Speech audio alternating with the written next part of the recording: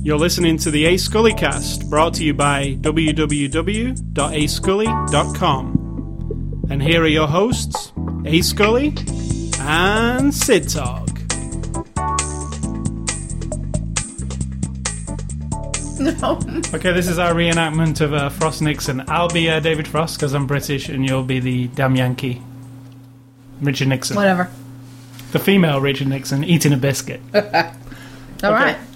Okay, so why are you such a douche? Hey, I disagree with the tone of that question, sir. Define sexual intercourse. You're guilty. Now apologise to the American people. Grovel? No, never. Okay. I like the voice. The voice was just like Richard Nixon. I am a woman. Mine was pretty good too. Yeah, there was no Jack Frost. I want to call him Jack Frost all the time. There was no Jack Frost in that. That's a different guy. Okay, so this is after the show number 69. Somehow I think our little interview would not have been as compelling to the entire world as the actual Frost Nixon. I thought it was strangely compelling, and I'm quite moved by it and touched. You don't know the reference of defined sexual intercourse, do you? Yes. Oh. Okay, so this is after the show number 69. It's Tuesday, May the 12th. We're 2 days late, $2 short. As they So say. you say. As they say in show business. So you say. So this week we're going to be looking at the movie Frost Nixon. And Frost/Nixon. It does have a slash, but I don't think you say the word slash. We haven't heard anyone refer to it as Frost/Nixon. No. So it's Frost Nixon. It's the Blu-ray release that we're looking at. It's a 2008 movie. It was a movie that was nominated for 5 Academy Awards, including Best Picture last year. And we only just got around to seeing it. We're very late in that respect too. I'm glad though. I'm glad to get to watch some of these movies out of the hype, you know? Yeah. Totally. And we've got a couple more coming up. Revolutionary Road, and we just did Benjamin Button. And there's another one. You mean The Curious Case of Benjamin Button would be the correct title? Just Button. And I'll keep an eye on your monitor so that our last disaster doesn't happen again. Yeah, we have this strange thing. When we record our podcast every week, we use Audacity, which is great. It's free. It's perfect. Really good sound editor. People probably know about it. But for some reason, if I open it and leave it for more than a minute and then start recording, it will crash. But if I open it and just start recording, it will record for hours with no problem at all. So we did our little intro and blah, blah, blah, and he then turned around and goes, oh, we're not recording anymore. So no, it just said Audacity XE is thankfully, closed. that didn't happen too far in. No. So, yeah, we've done the intro before, so it's like... It's always better the second time. Yeah, we actually did it almost the same. Only better. Only better and more compelling and touching. So, yeah, this is a Blu-ray release that we looked at, and it was released on Tuesday, the 21st of April in North America, which was a couple of weeks ago. It's from our friends at Universal, and you're going to give us the lowdown on this movie. Well, once we had a president, his name was Richard Nixon. He resigned from the presidency due to some controversial behavior, and after that, a little dude from England, I'm not really aware of his fame and fortune, but He's not really barely. David Frost was, for some reason, interested in it and decided to get an interview. And I think at that point, from what we see in the movie, Richard Nixon kind of got tipped off of the good list, the cool kid list. So he was kind of doing shitty gigs and whatnot. And so this interview paid him a lot of money. It was sort of like his only option, maybe, at the time. And the movie kind of reflects that he was sort of, in a weird way, David Frost was about the only person really interested, and yet paid him a buttload of money to do this interview. And sort of, that's all it is, really, is a sort of a Hollywood telling of the events leading up to the interview, the highlights of the interview, and sort of but actually the emotional thing behind a man who's fallen from this position and whatnot. And then, of course, the rise of someone like David Frost on the back of this event. And that's it. So, Frost Nixon. I'm not, let me just say before we start, a fan of politics in any way, shape or form. I don't follow politics. I actually don't find it that interesting, to be honest. Do you? Yes. You really follow politics and find it interesting? You know, I don't follow it, but yes, you did. That wasn't the question. Yes, I find it I interesting. actually don't, generally. I don't really like watching Houses of Parliament on TV or anything like that. I find it actually quite dull, generally. Unless it's something really interesting. Because you're a drone, a mindless drone, and you'll just go through life and let other people control your destiny. Fair enough. I'm not. No, that's not what I'm getting. I'm saying that I don't find it that interesting generally. Anyway, this, obviously is not like watching real life. It's a dramatization. It's spiced up. It's a movie version of an instance that happened because people like you aren't interested in the reality, but you'll watch it in a movie and go, oh, I feel educated. No, I don't feel educated at all. You know what I mean. You feel like you've touched on a subject. No, I feel I saw a glossy Hollywood version of something. Anyway, I actually found this really compelling from start to finish. I didn't really know much about this interview, to be honest, and it's one of the most famous interviews in the recent. I've heard it talked about my whole life, but never seen it. Even because I'm very familiar with David Frost, and I always heard about his Nixon interview, but it never interested me. I just watched his other stuff, But now I feel like I want to go and watch the real interview. That's what I'm saying. The movie educated you enough that it got you interested in the subject. It gave you. That's a good thing, right? Yeah, I'm just saying that's what I said, and you disagreed. But yeah, I think it makes you want. Plus, then we watch the extras. Wow. You do get tapped in a little more to know that that's based on real stuff, not just pure fabrication. And that makes you be like, wow, this really happened? Like, really happened. What made this film really good for me is, we're going to go into it later, is I think the cast was absolutely spot on. Like, the guy who plays David Frost, I completely bought it, because like I said, the familiarity I have with David Frost is we used to watch him every week. He's very famous in England. So every weekend, he would have several shows on the TV, like The Frost Report.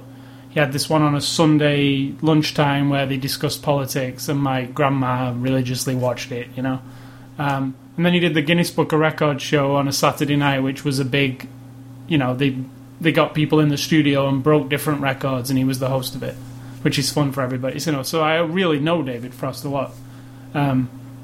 Whereas you would have never heard of him. No, of course I've heard of him. Yes, of course I've heard of him. I've seen him on interview shows, but now, more recent. And I've seen images of him from the 70s and 80s. But there was some other film we watched, and I can't remember what it was, but it was a little while back, and somebody said, oh, I've been invited to one of David Frost's parties. And I was while I was watching this movie, and they mentioned David Frost parties, I was like, "Holy crap! What was that? Where somebody picked up the phone in a movie, and they'd been invited to David Frost's party, and they said it to somebody." And I was thinking, "Oh yeah, because he was famous for those parties." And you said to me at that time, "What's that?" Yeah. And I told you, "What was the movie?" I don't know. Was it the Queen or I kept thinking it was the Queen, but I don't know. I don't know either. It'd be funny if it was the Queen because it's the same guy. Correct.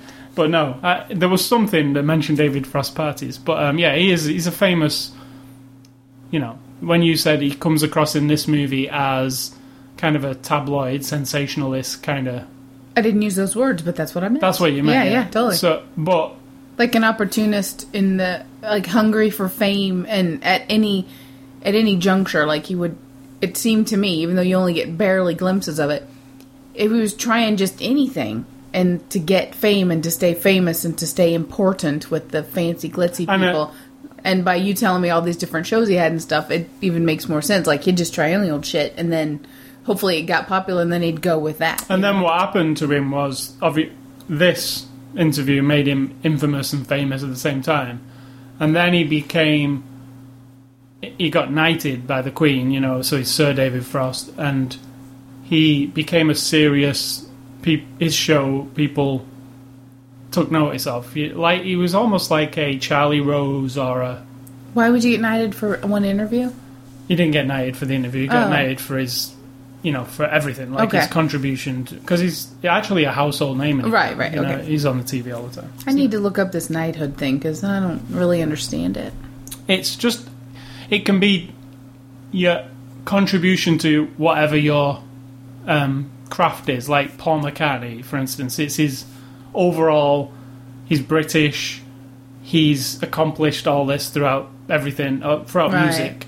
So it's his country recognizing that he is good. I don't understand why actors and singers get that though. I just don't get it. It's like we're proud of you. Like you're British and you did this, so we're proud of you, kind of Do thing. doctors and chemists and people who cure diseases get these knighthood? Yes, Okay, fair there's enough. different levels of it. So it's like quite- a Nobel Prize, but not quite. Yeah, it's just a recognition. Does the of- Queen just sit with a little portfolio of everyone and go, "This is the one"? Anton Deck, This I is love the one. them. Sir Anton Deck, that'd be nice. Yeah, but you have to refer to them as that, not Sir Ant and Sir Deck. You are Sir Ant and Deck, Yeah, Sir Ant or Deck. yeah. Nobody knows what that means, but that's okay. So back to Frost Nixon. I think it was. I actually also think this is one thing I noticed while I was watching it. It's like, it's quite a matter of fact. Like here's a set piece of history. This is what happened between these people. So it's not overly complicated. It's like Right. but the way the filmmaking is done, which is directed by Ron Howard, it's actually really crafted well, I thought. You never feel lost, even though it's quite a complicated subject going on. If you're not this is one of the things. If you're not into politics and stuff, and you feel like politics loses you sometimes because you don't know this, you don't know that, everything in this movie, I think, is explained quite well. Even if you're not familiar with it.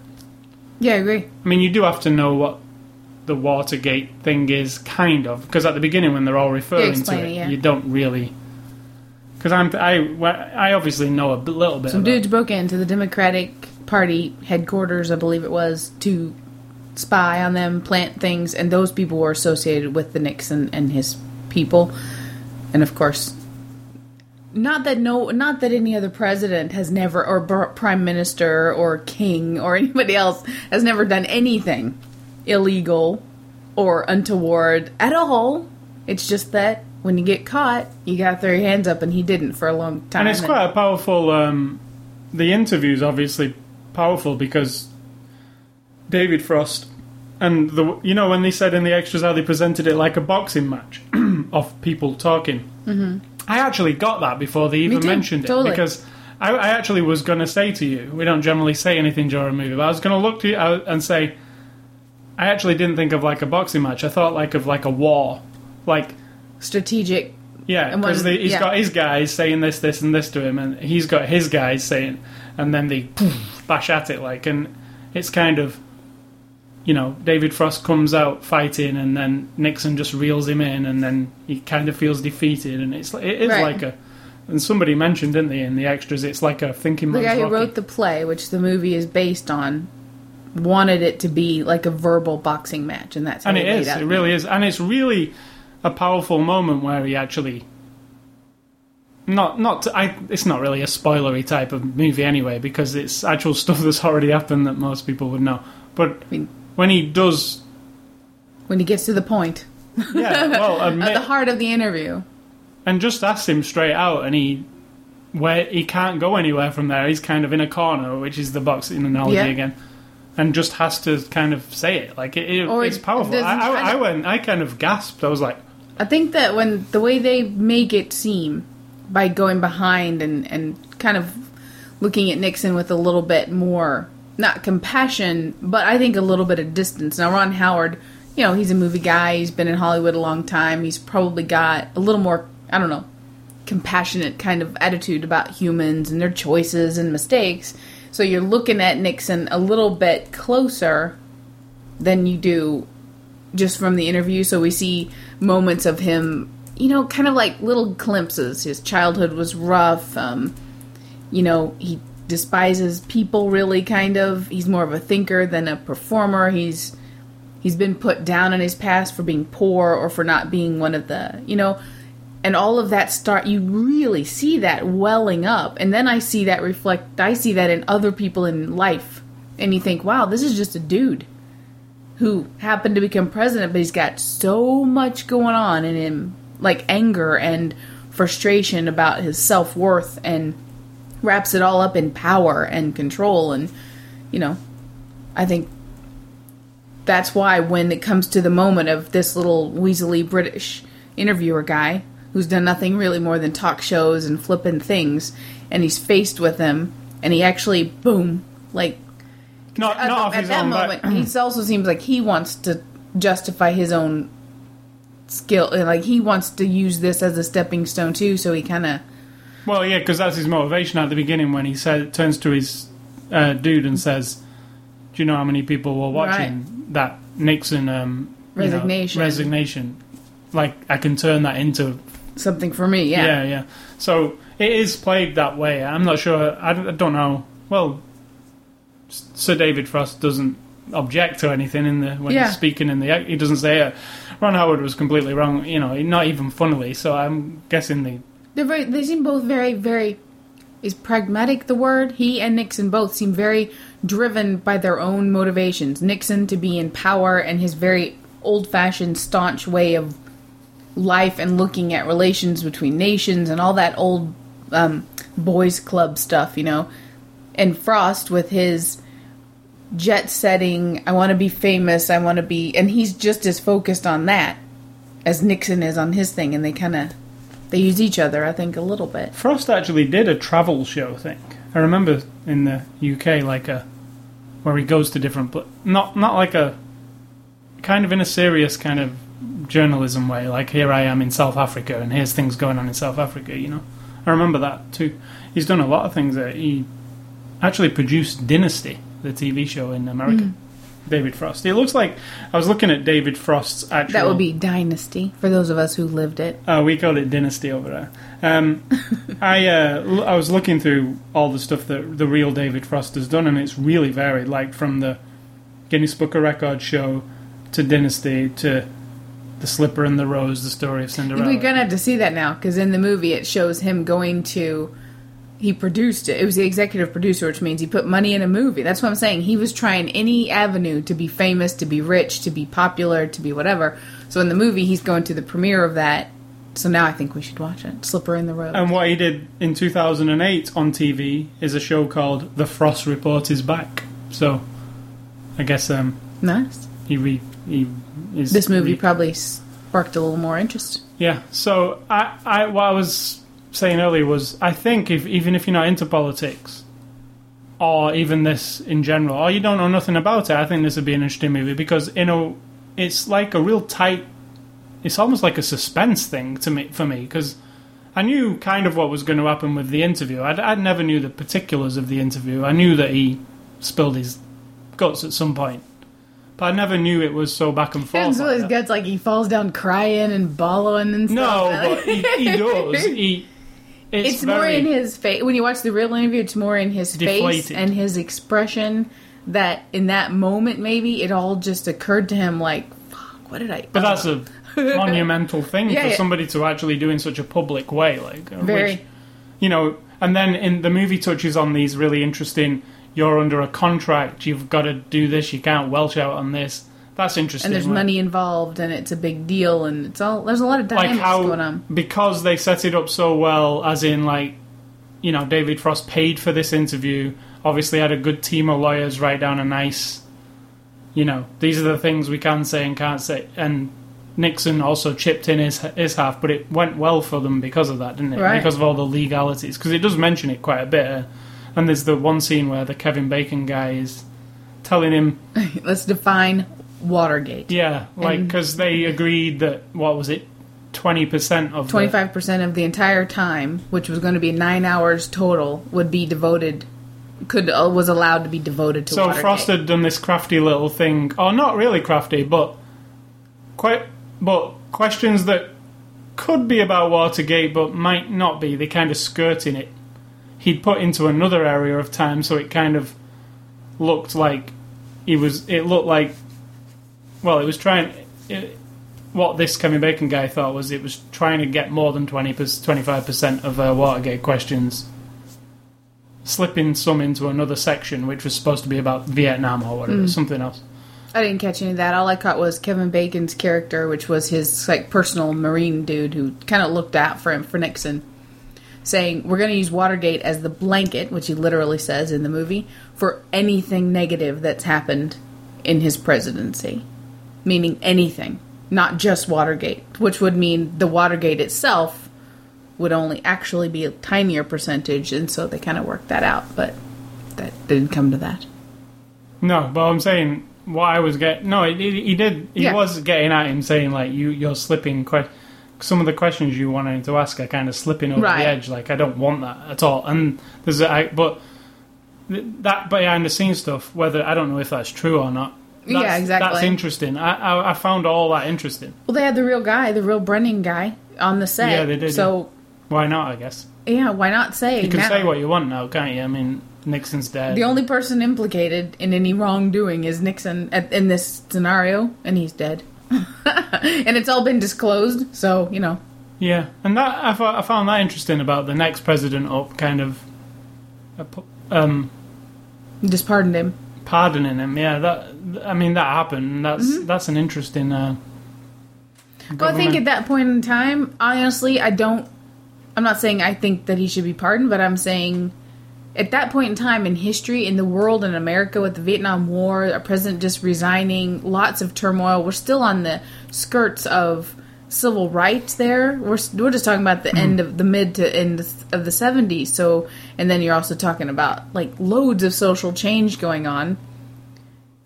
A new president coming in on the tail of this controversy and people's whole idea of government plummeting and all that kind of stuff. You can rehash it a million times, but in the big picture, it really isn't that big of a deal. And why would we want to now have a trial and an inquiry and go through the impeachment when our government and our people need to focus on something else? Now, that's also an old school boys club idea. Okay, we're done. That's it. Move on. Get over it. But when you look at it from a different perspective, it's like, what? We got no resolution? That's why I think in the movie it's portrayed that this interview was the, like... Is the resolution to it all. Yeah, it's like like a court sentence. Yeah, it's kind of like a release, and everybody goes, see? He admitted it, he did this, and that everybody kind of... I don't know what the reaction was, because I was only about I imagine 9 the years reaction... old. That interview was very popular, and I imagine Sure, I'm sure it was a talk of every single water cooler, dinner table, cafe table for I was going to say months. CNN, but probably didn't exist. I don't think so. Not yet. So, yeah, another couple of things I wanted to mention before we go on to the cast. The 70s feel of the movie is brilliant. Everything about it. Only thing I had a problem with, I really love the outfits, but some of the wigs were terrible. Hair wigs. The blonde guy? I don't think it was a wig. No, not the blonde guy.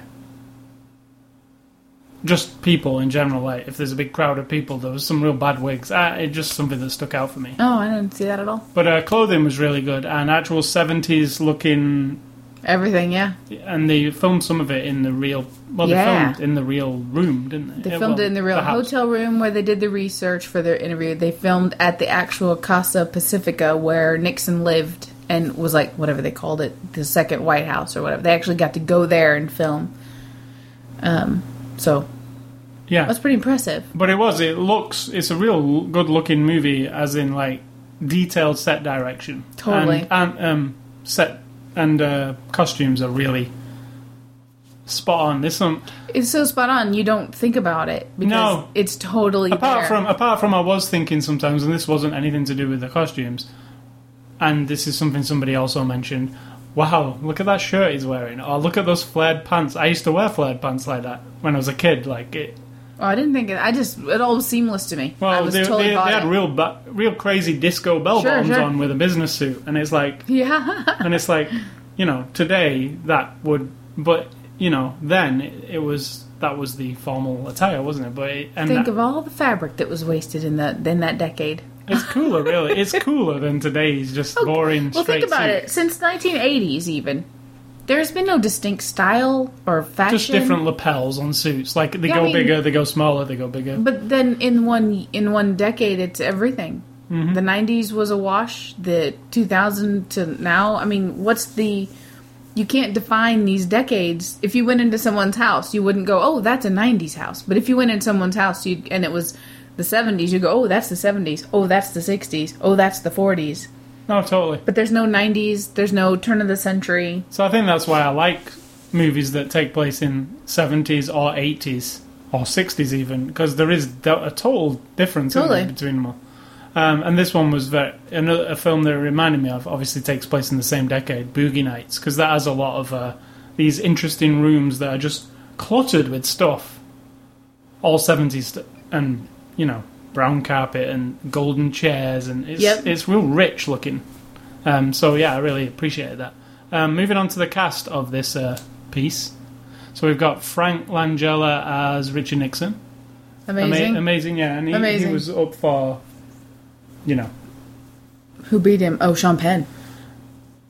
What did Sean Penn beat? Best actor. For Milk, Harvey Milk, yeah. I really, really enjoyed it. I actually, the second person, Michael Sheen as David Frost, I actually think I've only seen him in a couple of things. Obviously The Queen. As the Prime Minister. Where he plays Tony Blair, and this one where he plays... I just think he's really good.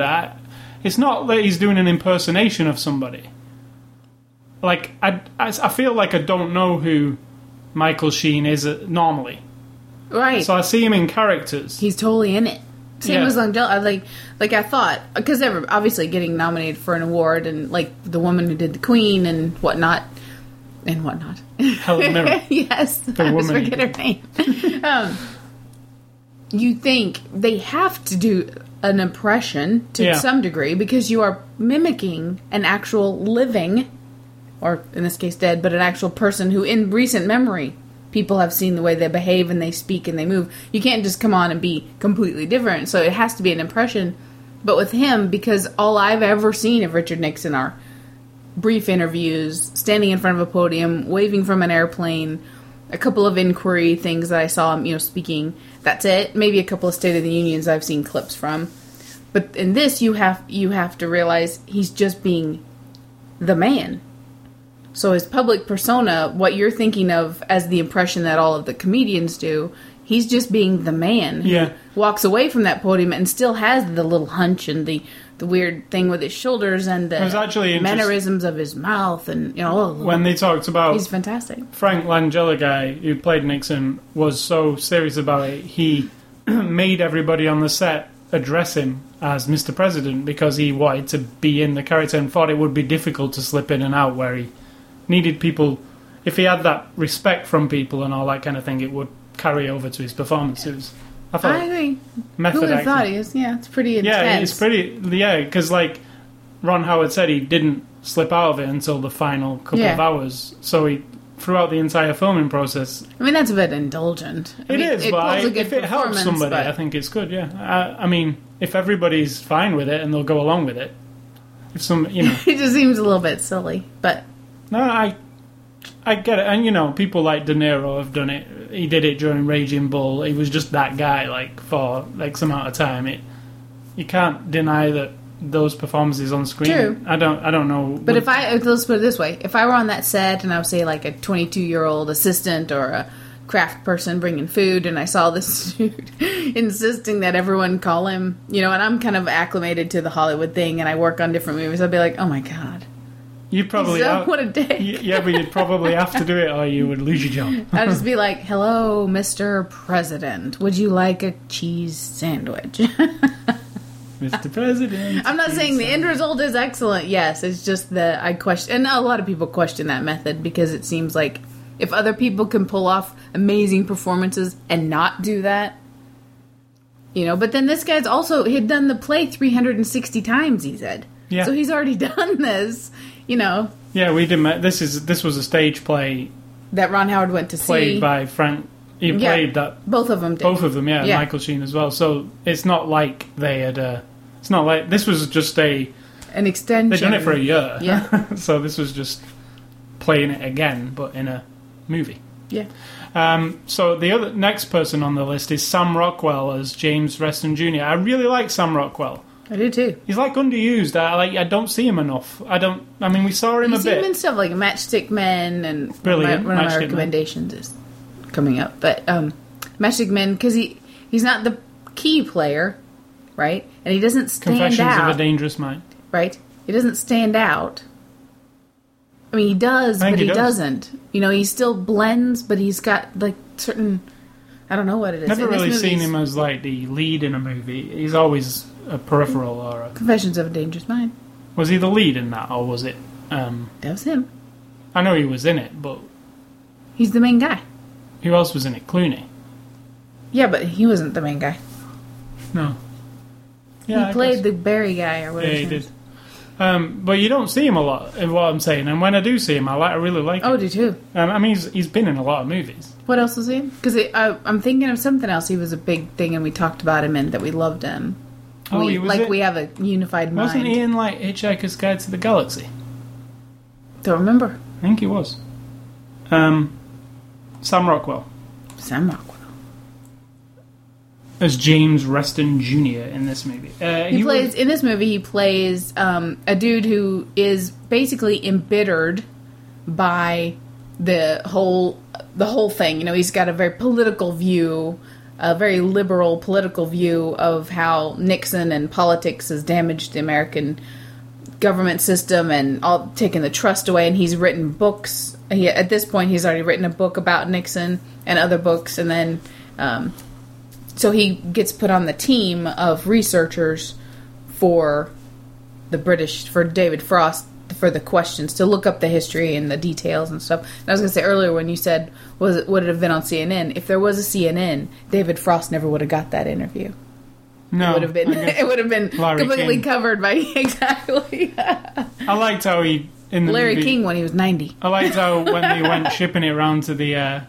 in the movie, it shows you him trying to sell it to American TV networks and nobody wants it. It's interesting. So, Sam Rockwell guy has been in Galaxy Quest. Yes. Excellent. The movie. Green Mile. Charlie's Angels. Confessions of a Dangerous Mind. Matchstick Men. The Hitchhiker's Guide to the Galaxy. And...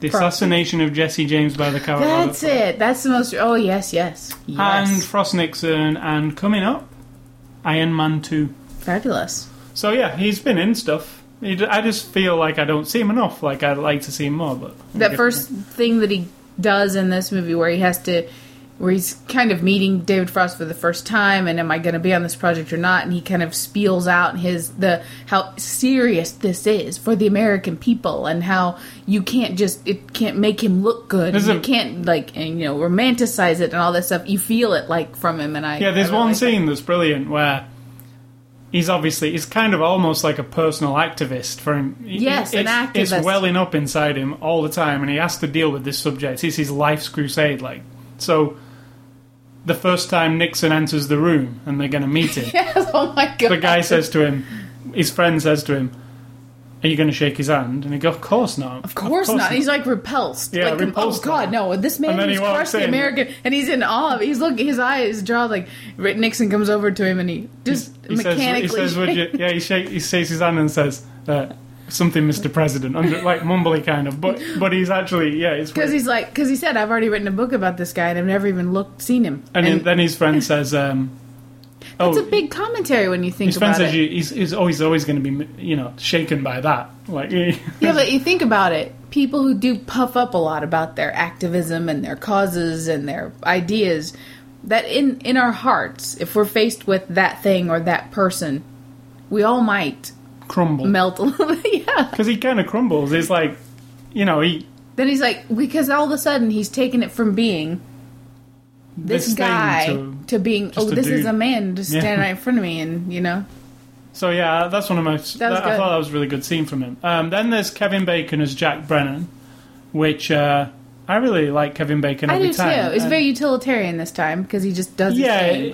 But this guy is utilitarian Yes. too. He's just he's he's enamored, I think, with the protection of this man's who he is of his. He doesn't want him to come across looking like a jerk ever. No, he just because he wants him. probably agrees with what he did. That's kind of the vibe I got. There's that one interesting line I thought with the Nixon thing was where they said that they were doing research on David Frost, his cabinet or whatever, and he said to Nixon, "Oh, he was dating such and such," and Nixon just looks at him and goes, wasn't she black?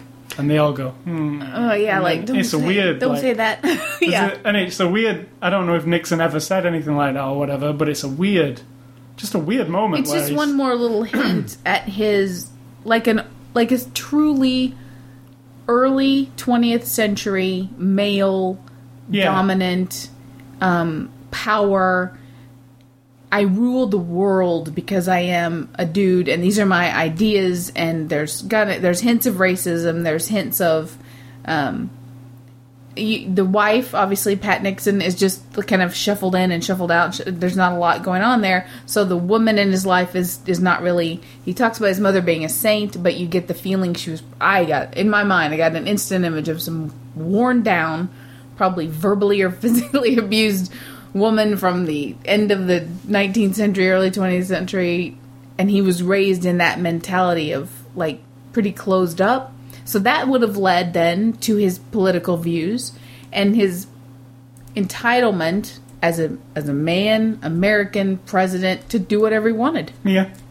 And when he talked about leaders of of Russia and China, even though it's abhorrent to other people, sort of like the way they rule their countries and the oppression, he had sort of an awe of their power and their like might, and it really is. He said that he was the real Nixon was kind of obsessed with the relationship China. between Russia and China and America in his later days, which is interesting. He's one of the guys who paved a good relationship between them all. And something, yeah. So, so going back to Kevin Bacon, he is utilitarian. He has a presence, though, doesn't he? Real good, yeah. When he's just sitting there looking, you're just like, I think as well, he's getting on a bit. He must be over 50, right? Oh, I don't know. But he's like super in shape. He is really. Yeah, he's buff. I think they're vegans. Are they? I believe so. And the Vegetarian, 7 degrees of Kevin Bacon game. 6 degrees of Kevin Bacon game. Now you can link him to Richard Nixon a bit easier. If somebody goes Kevin Bacon, Richard Nixon, you can go. All right. So the last person we wanted to mention was Oliver Platt as Bob Zelnick. Another person you don't see a lot. Really, it's good because I think he fits that character totally just right, because it's kind of light-hearted a little bit, that character. I mean, the guy himself, he's kind of the... He's also helping do research. He works for ABC. He worked for public radio before that, and like in the news division. He's a bit less intense than the other guy, the Sam Rockwell character. And the other guy as well, the producer guy. But it's like a little team. It's interesting, isn't it, though? In this movie, yeah. I don't know. We wouldn't know how. Who knows if they were like... Well, yeah, the real guys are still around, obviously, because some of them were on the set, weren't they? All right. So, who's the other guy? We've not got him wrote down, the guy with the glasses, the main... Oh, I don't know. Yeah. He reminded me of Data from Star Trek Next Generation, but he wasn't. It's was that John Burt? Yes. Did he play the character? That's Matthew McFadden. Oh, that sounds familiar. Yeah, that's it. Matthew McFadden. He's yeah, I liked him. He was very subtle, and there wasn't... I mean, he had a lot of lines and stuff, because he was the producer for David Frost, right? So he's kind of his straight man to David Frost's wild man, like... You know what I mean? Like his handler or something. Yeah, totally. And he was like a TV producer kind of guy. But when I'm looking at Matthew McFadden, he's a British actor, I think. He's in a lot of British TV. And then he was in Quentin Tarantino's Grindhouse as Hatchet Victim Number 1. Oh, dear. Which was in 2007. But he's been in stuff like... he was in Frost Nixon. He's in the He's in the new Robin Hood 2010 version that's coming as Sheriff of Nottingham. The Enid Blyton TV story as somebody. But yeah, when you look back, he's in lots of BBC TV stuff. Seems familiar to me, but maybe I've seen him in... Wuthering Heights, the TV version? No. No, it's all just TV stuff. Well, that's a good gig for him then. Yeah. So yeah, that's most of the cast covered. Directed by Ron Howard. Never heard of him. Newcomer. Ron Howard has been around. When I wanted to look back, I was like, oh yeah, everybody knows Ron Howard from Happy Days. So what? Or from the other one, Andy Griffith. Yeah, that one. I was like, So what movies has Ron Howard made thinking? And then I went back on his list. Let me and see if I can name some. There was ones on that list where I was like, I didn't even know he directed that. Splash. Splash Far and is Away. one of them. Apollo 13. That's all that comes to mind. All right, The Da Vinci Code, Angels and Demons, which is the sequel, which is out next week. Oh, all right. Ed TV. I didn't know he directed that one. Me either. Now I want to see it. Backdraft. Oh, yes. Willow. Cocoon. Yes, of course. Oh, my God. A Beautiful Mind. The Missing, which was excellent, by Excellent. the way. Tommy Really Lee liked. Jones. Yep. And Kate Blanchett. But I think about 4 or 5 or 4 of those at least. I had no idea they were Ron Howard movies. Isn't that funny? Because he's one of those people that when I watch like this movie, Frost Nixon, I feel the quality vibe that I think of when I think of like Far and Away, the details. It may not, people may argue that it's not a great movie, fair enough, but, and it's indulgent and all that, and overly whatever, people criticize it, but the detail and the sentimentality that he brings to things, and yet with a slight bit of grit and I don't know what it is, like another one of those that The Missing's really good. so none of them have his stamp because you can't run a thread through them all. So I guess that's why I never associated any of those movies with him directing. So he could be in the class of Steven Spielberg. Maybe not all of his movies are that kind of caliber if people would measure it that way, but the quality individually. Yeah. Because Ed TV, I can't vouch for that No, one. but now I want to see it more because I thought it was just a. He's very sentimental though. He's from 4 years old. He was on TV sets, movie sets, commercial sets, and so he's going to have a very not contrived because that sounds like a bad word for it, but like a very established idea of how to hook an audience, how to tell a story, when to play certain beats of a thing and all that kind of stuff, and he seems to pull it off, I think. Yeah, but there's definitely movies there where you would have no idea it was by him. And there are a mixture from something like Splash to something like The Da Vinci Code. There's no... You couldn't even... The He's Missing. kind of romantic when you think, because, Willow I'd like to see again. I think we've got Willow, haven't we? Maybe. Okay, so we reviewed the Blu-ray disc of this. What do you think of this cover? Boring. Yeah, I think it's boring too. I don't know though. It might actually. It's about the two men, and I would have had them in the chairs, just leaning at each other or something. I would have had just a picture of the chair that Nixon was sitting in a dark room. So if any of you DVD designers, cover designers, want to get a hold of This one's got too much I'd be text. happy to contribute. There's too much Yeah, text. exactly. Just like from the It's trying to Celebrity Apprentice. Let's just put Jesse everybody. James would say, cover sucks. Yeah, he would. So, yeah, this is the Blu-ray version. This disc isn't very interesting either, I don't think. So, let's have a look what the extras are on this disc. So you get the making of Frost/Nixon. This is an in-depth look at all aspects. It's actually pretty good. It was about probably 45 minutes long. It was It covered everything except... And I said, Hans Zimmer's score, which is excellent. Really good. It didn't cover that. It's so... It just flows undercurrent. with the... Yeah, but it's really good. Wait, Hans so- Zimmer, still around, eh? Yeah, so it didn't cover that. Interesting. But it covered everything. Costumes, set design. Maybe it was just a bunch of old CDs that Han had over in a box, and he's like, here, use this, I don't give a shit. And then that's it. I don't think so. I don't think. And then there's a featurette called The Real Interview, which I was hoping it would be The Real Interview, but obviously they can't put 12 hours worth of interview. But at least the last half hour or whatever, where they got to the big deal. But no, it wasn't. It was just some clips and... Comparing the clips of the movie and the vibe and the wording that they used and the tension versus... Was this based on reality or is this our own interpretation? And showing you that a couple of the moments were heightened, obviously, for dramatic reasons, but not much. And only, I think, because Langella and what's-his-face, Sheen, were doing their own, maybe their own emotive interpretations of how that played out for them, right? But when you watch the actual interview and the close-ups on Nixon's face and stuff, you do actually see the welling up, it seemed to be, welling up in the eye, the sort of realization that I have just said everything that I shouldn't have said in front of anyone, not even my wife, and this is it, you know, and I liked seeing the real thing. Well, interestingly, like this real interview featurette that's on here, that's not particularly long, but it does show you a little bit.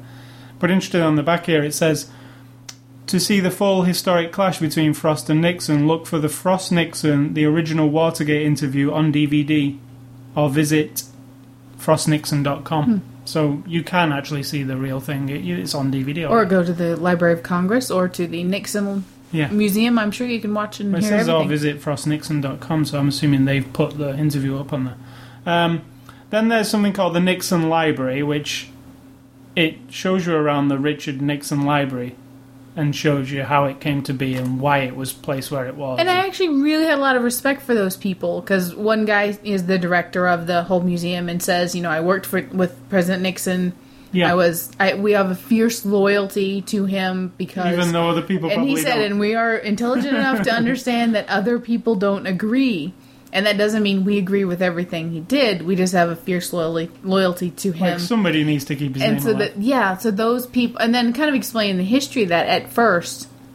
What do you call it? Like the stepchild of presidential museums and libraries, because nobody wanted it. They didn't want it to be part of the actual United States series of presidential libraries and museums. It was kind of like, we don't... But they kept it going, and they gathered all their goods, and they have loads of resources. And it's actually... What I found the most fascinating was they built the actual place right near the house where Nixon was born and grew up, and he's buried almost right there. Right next to it. Now that, to me, shows... Because he insisted that he be buried there and that the museum be there.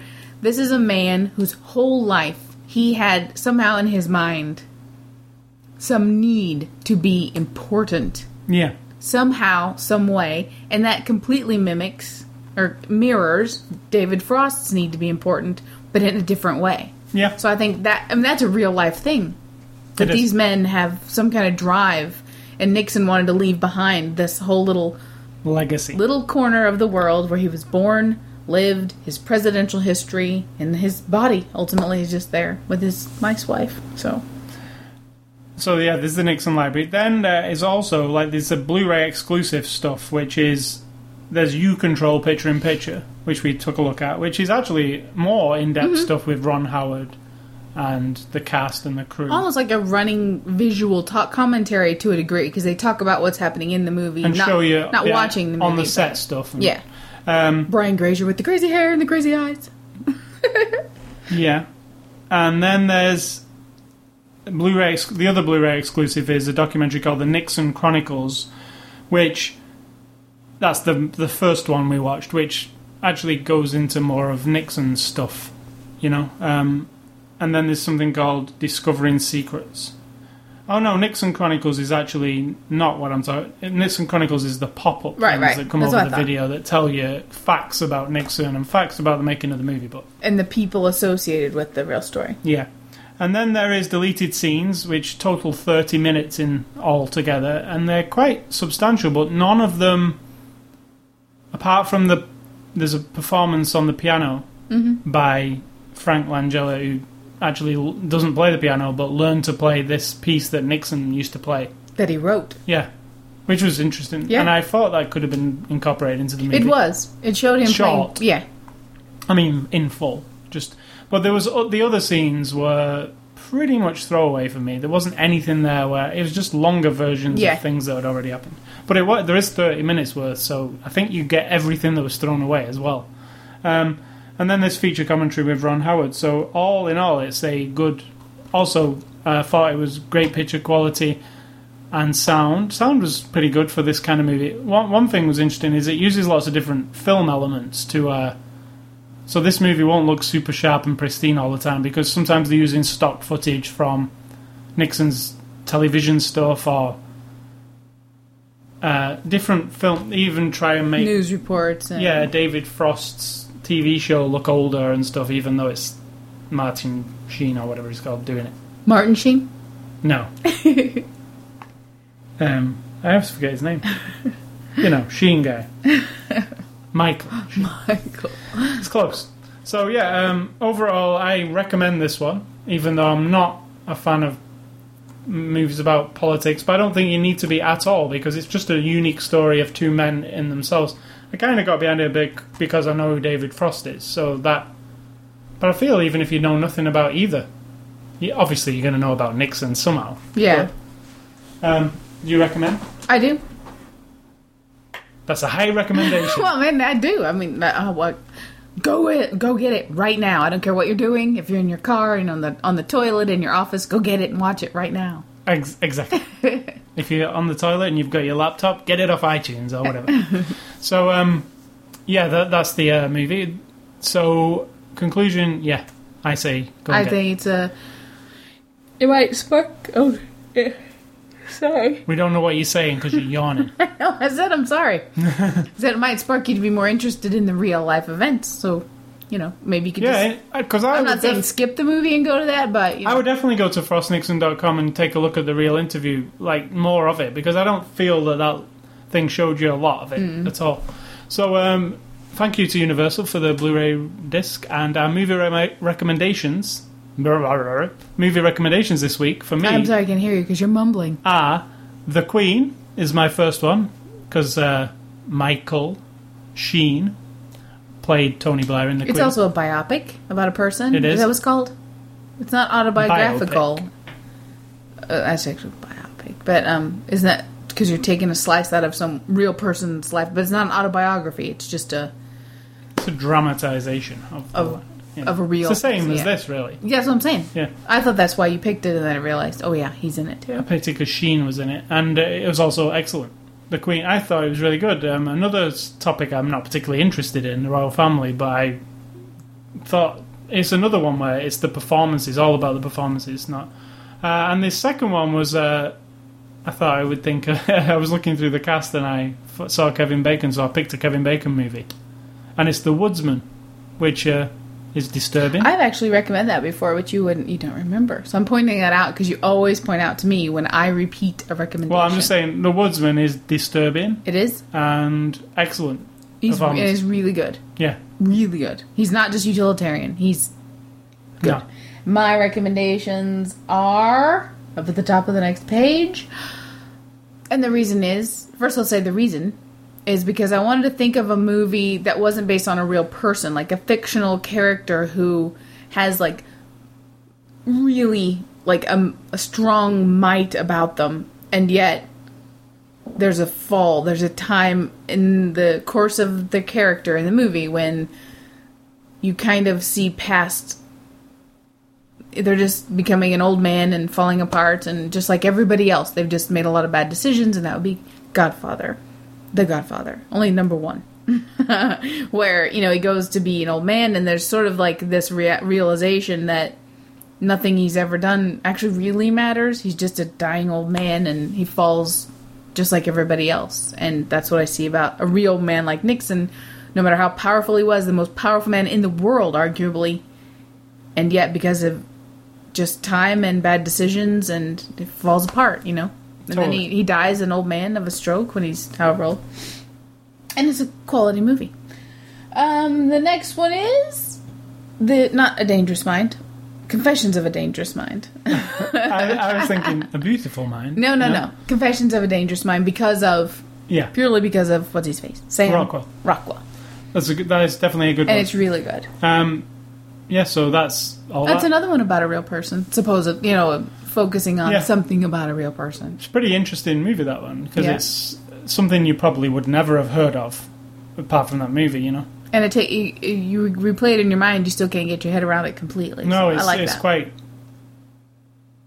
No, I'm not going to say... Oh, another one I just thought of. The Aviator is another one of those, where you see a person in their highlight. It's based on a real person, but a Hollywood version. DiCaprio playing Howard Hughes. Someone powerful, strong... And then you see this sort of, decline of, Pissing in a bottle, locked in a room. Yes. Yes. So, yeah, that's that. There's a couple of contests. In fact, there's 4 contests on the site right now. So just go on ascully.com. Woo, free stuff. Go to the right-hand side and you select which one you want to win, or select all. And just, fill in the doohickey like this.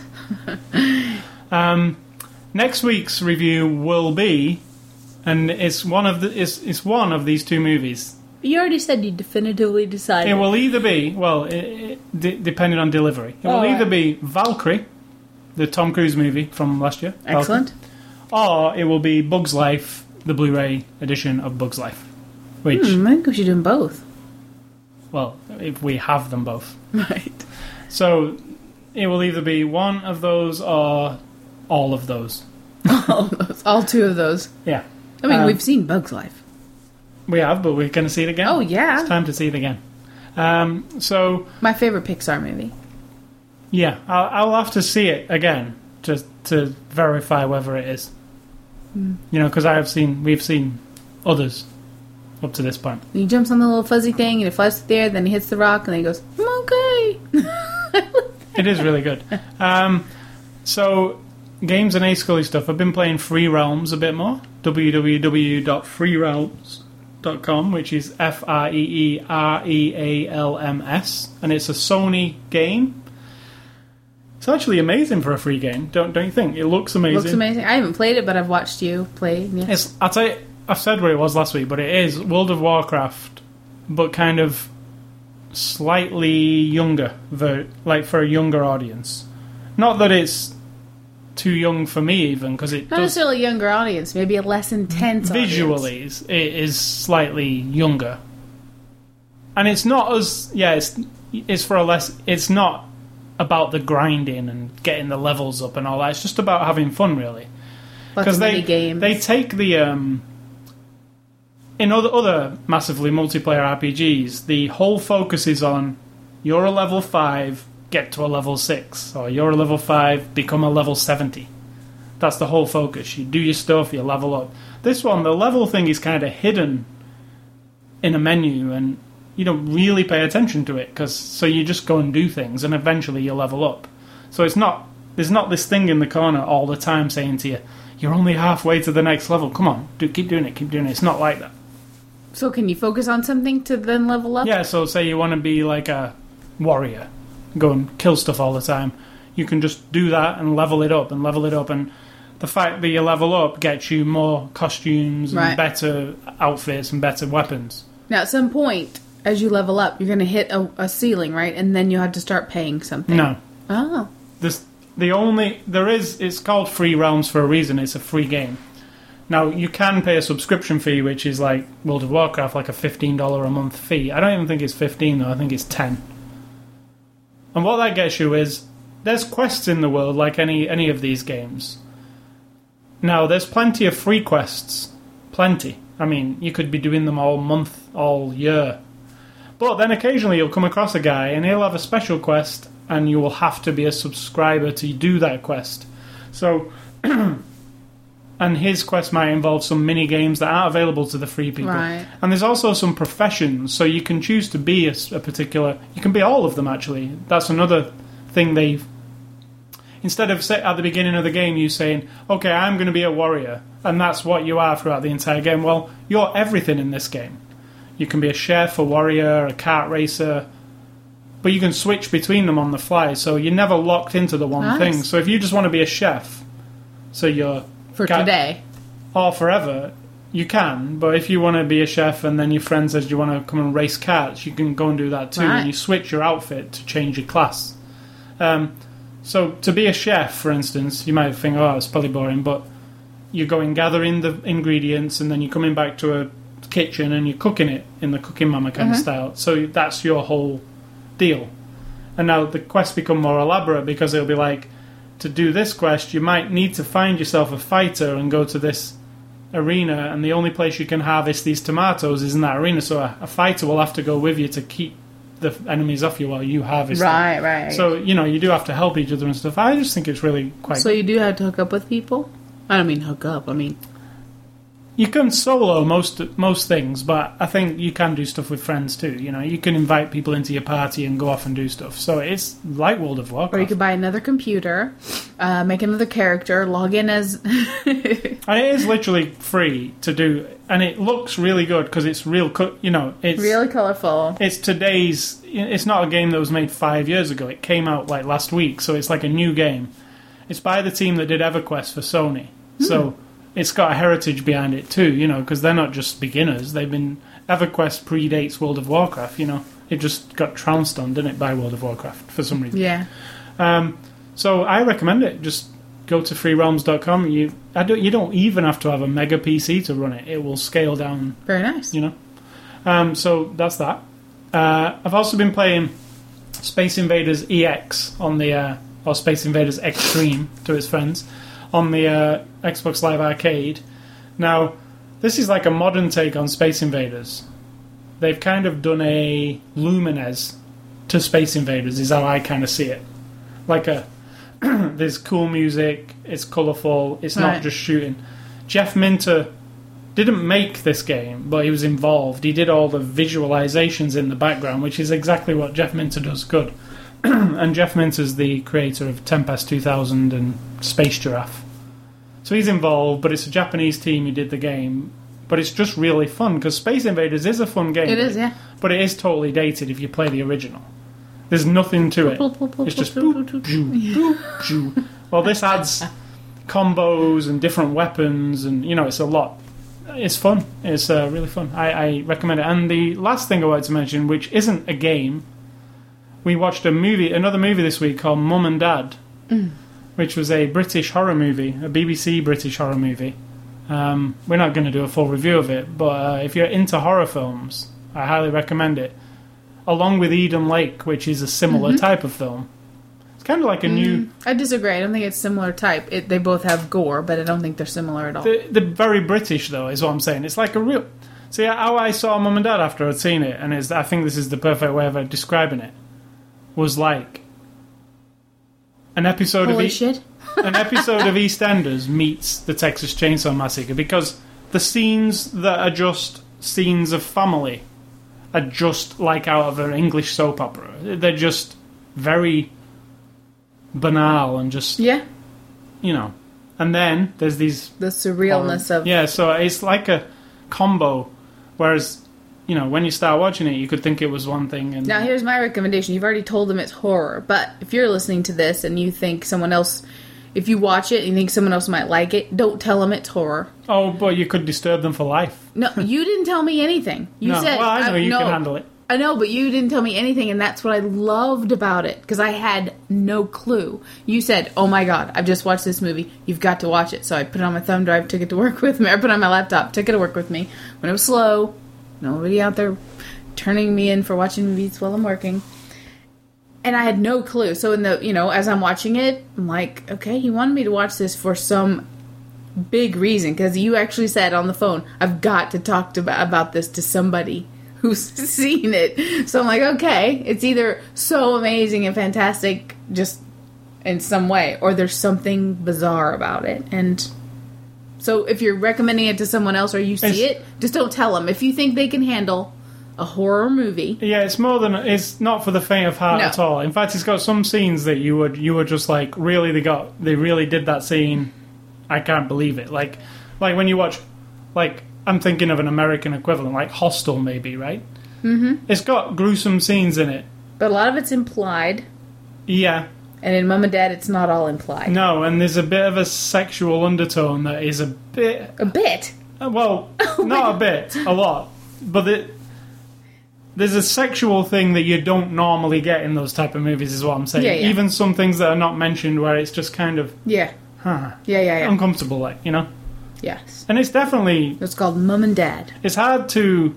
For me, the BBC logo is right there at the beginning in the credits.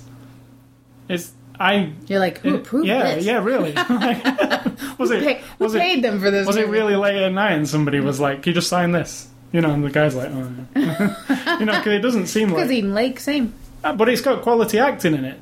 Oh, both of them, yeah. Yeah. Well, Eden Lake, maybe not 100%. It's a little more functional for the horror genre, But I thought the acting in Mum and Dad was like pretty good. Like it was when you're totally creeped out by somebody who otherwise might not creep you out. That's good, I think. There's some. They really put their heart into it, and it was inexpensive. It was a cheap, independent movie. It was made like with super cheap, consumer cameras and whatnot. But it looks fantastic, and I recommend it. But seriously, it was one of my warnings. If you watch this movie with any person under the age of 25 in the room, I'm coming to your house. I'm going to. It's like make you pay. It's like we talked about Irreversible, which is another. It's a French movie by Gaspar Noé, or whatever he's called, Gaspar Noé. And it's for a mature adult. Yeah, that's not really a particular horror movie, but it's a movie that it's horrific. Anybody who's faint of heart wouldn't like it. Oh, they'd be completely offended and totally. Plus, there's an emotional element to some of these movies that you have to contend with. That can you cope with the ideas of what you're seeing, even if it's a movie? There are things that can creep into a young person's mind that shouldn't be there. Oh yeah, young people shouldn't. No matter what. Now, I'm not saying it should be in our minds either, because we'd be perfectly fine in life without them. And yet, I think we've just both worn our brains out on movies and the most extreme things, and so we need this. The particular scene I mentioned in Mum and Dad, which I'm not going to say what it is. No. No, I'm not. But I'm saying that particular scene is stuck in my head. Like, I was thinking about it the day after, thinking, oh, like not just the fact that you see the thing, just the idea of that. Yeah. Was just freaking me out. Like, it was freaking. I wasn't freaking me out where I was like, "Oh, I can't sleep because of this." It was freaking me out as in like I kept thinking of it, thinking that's effed up completely. So, moving on to Sid Talk Stuff. Sid Talk Stuff. Nice. And what are you saying to me? What's for dinner? We're gonna have salad, and that's it. Some interesting. No, we changed our mind. I changed my mind. I think I might want Subway. Oh, yeah, Subway. Yeah, Subway. That's a sandwich shop. Yes. Because, sometimes I like to make our own sandwiches and stuff, but today, for some reason, although, now that I think about it, those teenagers just make me want to reach across the counter and give them what for, but, oh my god. Okay. The plan might change, but right now it's either salad or Subway. It depends on my mood when I get in the car. In my gaming world for this week, I'm just patiently waiting for Sims 3 because it has, as I've been told, gone gold, in quotation marks. Last Friday. I don't know what that means exactly, but that means it's getting close. It'll be in the store before I know it. Now, do I need to pre-order this? I would, no, you probably, I imagine, in fact, no, you won't need to pre-order it. You'll be able to walk into Walmart that day and buy it, I imagine. I mean, it's one of the biggest games ever, The Sims. They'll ship billions of them. Yeah. Okay, then. I'm good. Okay. I'm working in the garden. My mother was here over the weekend for what seemed to be kind of an odd reason, when she was telling us last night. Every family has, their own little dramas here and there and things going on. Well, I have 3 siblings and nieces and nephews, and there's always something going on. My mother says she needed to come this weekend, right? It's Mother's Day weekend. It was Mother's Day weekend. Because she could be dead in a year, and she needed to No, she actually said I could be dead next week. Oh, that's why she did. And that, of course, makes you go, what? But you got to know my mother. And then know, she's coughing her guts up. She doesn't mean I'm going to be dead next week. She just has certain philosophies that are driving her decisions, and she thinks she has to see for herself with my brother and sisters and our relationships and things that are going on.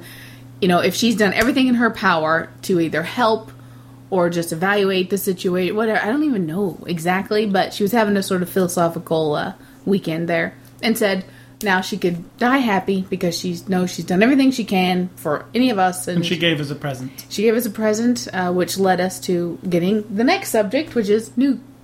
We worked in the garden. She loved, oh my god, this is my mother, right? We're shopping for plants. I just wanted a couple more plants for outside of the garden. This is my mother. This is a true imitation of my mother. Oh my god, look at that. Oh, that's fantastic. I love that. I want one of those. Oh, what's that? Oh my god, that's fantastic. Oh, I need one of those. Oh my god, that would look gorgeous in that pot that I have. What did she buy? Oh my god, that looks fantastic. Like 3 things. Right. But I mean, and she would carry things around with her. Oh, I've got to get this. And she'd put it under her arm, like this plant with dirt falling out on her sleeve. And then she'd be like, well, oh hell, I don't need that one. Oh, but look at that. Oh, I've got to have a jasmine tree. Oh, I really want to try an orange tree. I don't know if would that grow in Missouri? You know, I mean, just like the whole trip, every place we went, it was like that. Every plant was like fantastic, you know, so she had a good time. And then we bought a couple things, put them in the garden. And then her gift led us to buy new carpet for our kitchen. And of course, my mother opened the book of samples in the store. And I said, I want something with kind of a big geometric pattern. She goes, what about this? I was like, yes. The guy gave me the page, said, take this home with you. You know, it's like got a sample. Take it home. I leave it inside. Mr. A. Scully is checking it out. He comes out quite excited. Did you look at the names on these types of on this brand? And you know, each little color version of this pattern has a name, and some of the names are Flash, Java, Cyberspace, Interplay, Global, Virtuality, and Cyberspace, and Nebula. Yeah, like, and it was like internet whoa, names. that's made for and Dimension, like a movie company name. So that's just fate. We had to have it. So we're getting that next week. And it's heavy, severe. I'm looking at it now. Oh yeah, severe traffic because it's going to be in the kitchen dining room, and we want something. It's a little pricey, but I think it's worth it. And it says if we're using this in an office, we recommend the use of chair pads on all commercial installations. I think if we like it in there, we're going to get it in here. So, but yeah, so we could have another carpet. So we're having a new carpet fitted next Wednesday. Yeah. So is that? I don't think anybody would care about that. Maybe they would. It's the happenings of the house, though. Is that all your news? I think so. Okay, so thank you for listening to After the Show number 69. 69. That's a good year of my birth. The good year of your birth. That's the year I was born. So I'll remind you about the websites, ascully.com, sidtalk.com, twitter.com/ascully, twitter.com/sidtalk if you want to follow us on Twitter, because all the cool kids use Twitter, right? Cool. I can't use it anymore now. There's also facebook.com and xboxlive.com. I'm at ascully live on Xbox Live, and you're SidTalk. I'm not on Xbox Live, really. But you are SidTalk on Xbox Live. I'm SidTalk everywhere. You can find this podcast at the iTunes Music Store or the Zoom Marketplace, or go to ascully.com, click on podcast, subscribe to the RSS feed and have it delivered in your podcatcher of choice, or just listen to all 69 episodes in a row. And, don't listen to all of them all in a row. Over the next 69 days, listen to all of them. I'm sure that people are rushing to their computers to do that. Yeah. There's a lot of entertainment there for you. At least, probably over 70 hours. No, we said last week you have to watch the movie and then listen, and then watch the recommended movies. Yes. And then watch the next movie, listen to the podcast, so it might take more than 69 days. You can email feedback to ascully@ascully.com. You cannot ever email sidtalk@sidtalk.com because you will die if you do. And you're going to die if you don't. Yeah, I guess. Eventually. And I don't have a thing, so I'm just going to say stay classy. Oh, right. Stay classy politics. That's my signing off. Stay classy. Stay classy. David Frost. Anything? Jack Frost. Anything? Stay classy, Jack Frost. And I'm going to say, think for yourself, or if you don't do it, someone will do it for you. And we'll be back next week with either Valkyrie or Bugs Life or both.